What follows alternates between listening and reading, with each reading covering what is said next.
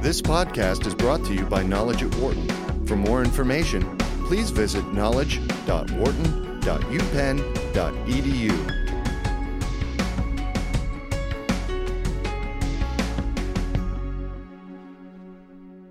From freelancers to telecommuters, succeeding in the new world of solitary work. As the economy flirts with a double-dip recession and cost-conscious companies hesitate to rehire, the workplace for many Americans has shifted away from crowded offices to a new world of solitary work. From freelancers to telecommuters to laid-off workers making do with temporary gigs, an increasing number of Americans are reporting to work each day from a corner of their home, a space in the garage, a private office, or even a table at the local coffee shop. For some, it's a dream come true, but the transition isn't smooth for everyone. It's easier to get in the mood to work when everybody else around you is working, says Maurice Schweitzer, a Wharton professor of operations and information management.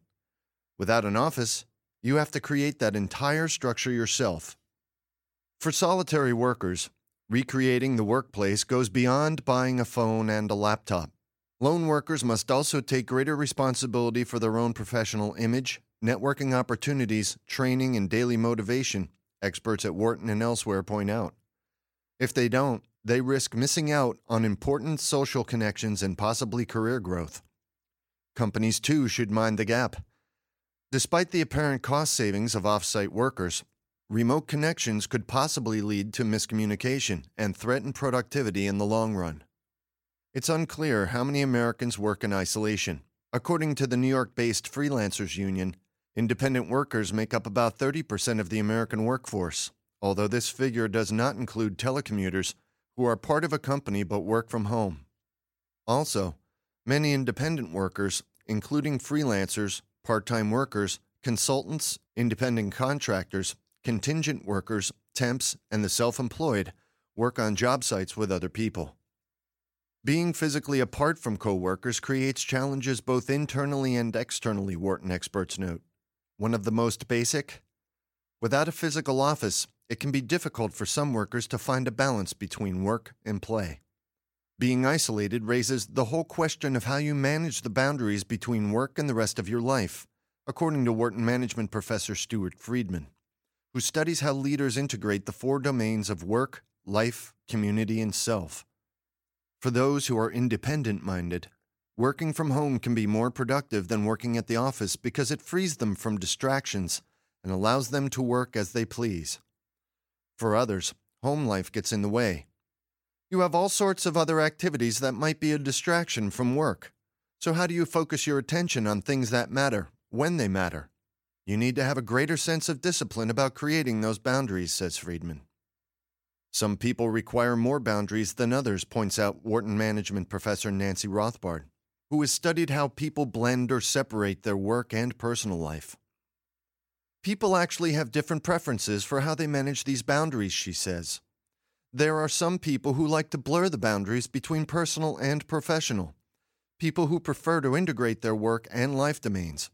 Then there are people on the other end of that spectrum who really strongly want to keep their work and personal lives separate. For the latter group, working at home would be a disaster, Rothbard adds. It's going to be very distressing to them. It's going to be hard for them to manage, she says. A new way to define your career. Monica McGrath, a leadership consultant and adjunct management professor at Wharton, recommends a dedicated space at home or a shared office, not the ubiquitous coffee shop, which is filled with distractions. If you shift to a home-based business, it's quite easy to assume all you need is a phone and a desk. What you actually need is a new way to define your career, McGrath notes. Without the structure of the office, solitary workers can succumb to the distraction of the laundry, the pets, the neighbors, friends looking for company, boredom, and other types of demands.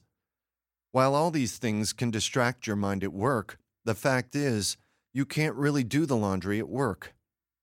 For independent contractors and freelancers, work-life boundaries can blur not only in space but time.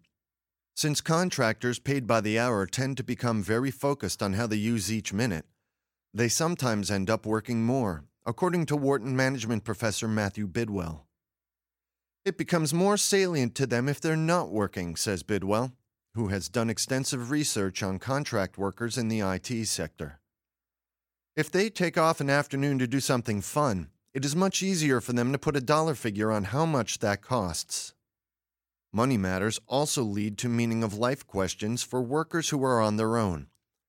Susan J. Ashford, a professor of management and organizations at the Stephen M. Ross School of Business at the University of Michigan, believes that questions about purpose and meaning come up more easily to workers who have no organization behind them. Our argument is that your ego is very invested in the work because it's just you, she notes. There's nobody there to tell you that what you're doing is great, even though profits are going down. In a study recently presented at the Academy of Management, Ashford conducted in-depth interviews with solitary workers about how they stay motivated, and discovered that many needed to create a larger narrative of meaning behind their work. For some, such as a rug maker who likened her basement workshop to Picasso's studio, the stories were imaginary projections. Others created ego-boosting surroundings, like the financial analyst who set up his office to feel like the cockpit of a jet plane. The narratives helped sustain motivation when money got tight or stress levels rose. When you're on your own, meaning-making feels much more necessary to your work life than when you're in an organization. The more freedom you have in your work, the more you have to do this, says Ashford. Creating virtual FaceTime. Managing personal time, space, and motivation is just the first step. Lone workers also have to work to keep themselves on other people's radars while battling the misperception that they are not really working. There's a sense of illegitimacy about it, notes Deborah Osnowitz, a sociology professor at Clark University and author of Freelancing Expertise, Contract Professionals in the New Economy. Off-site workers have to make extra efforts to communicate that the job is getting done, Osnowitz found from interviews with freelance writers, editors, programmers, and engineers. Their being off-site and out of sight means needing to be accountable and clear, Osnowitz says. You can't depend on just being there to indicate that you're attentive to what your client wants. Wharton Management professor Peter Capelli agrees. In many organizations, if not most, there's still a premium based on FaceTime.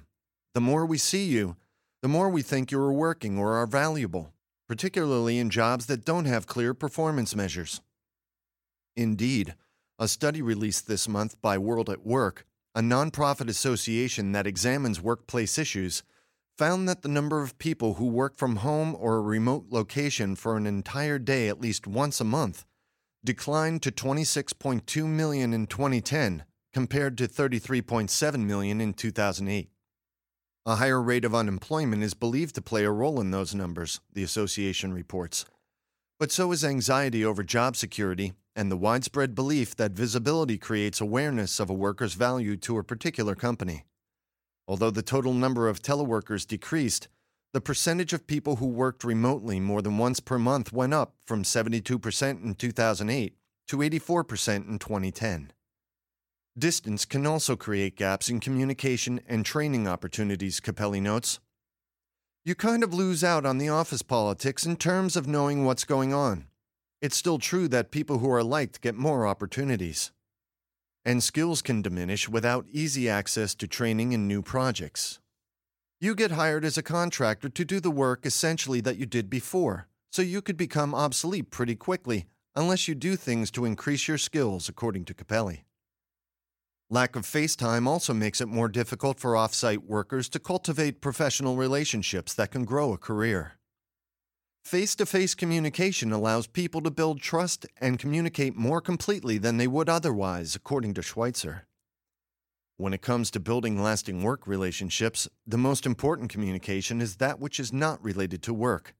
The handshake, a pat in the back, jokes, and office chit-chat that disappear when workers are only remotely connected. Non-task communication is what goes missing with this distant work, says Schweitzer.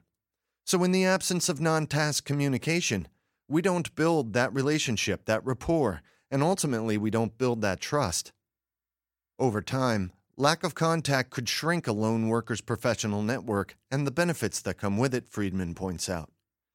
You lose so much of the benefits of social interaction, the serendipitous contact with other people that might lead you to resources and connections. With fewer chance encounters in elevators, lunchrooms, and daily meetings, it becomes more difficult to build one's reputation, find mentors or mentor others, or seize the chances to contribute to other people's welfare and success. It's more difficult to affect that building of social capital. If you're working in social isolation, you have to make an extra effort to connect with people, says Friedman. Distance creates not only a potential problem for workers, but also for the teams and clients they support. Without face-to-face, in-person contact, important pieces of communication can get lost. Emotions are information, and emotions influence performance, notes Wharton management professor Sigal Barsad, who researches emotions, organizational culture, and team dynamics. More than half of communication about emotion is transmitted through facial expression. About 1/3 comes from tone, and less than 10% comes from what is actually said, she points out. That means people who communicate primarily through phone and emails are at a disadvantage because they aren't getting complete information from each other. The solution is not to stop telecommuting, but for management to be hyper-vigilant about potential communication gaps and take steps to prevent them or compensate, Barsad says. If you can't get the full information about people's emotions, ultimately that will affect your performance, their performance, and the performance of the organization. For more business news and analysis from Knowledge at Wharton, please visit knowledge.wharton.upenn.edu.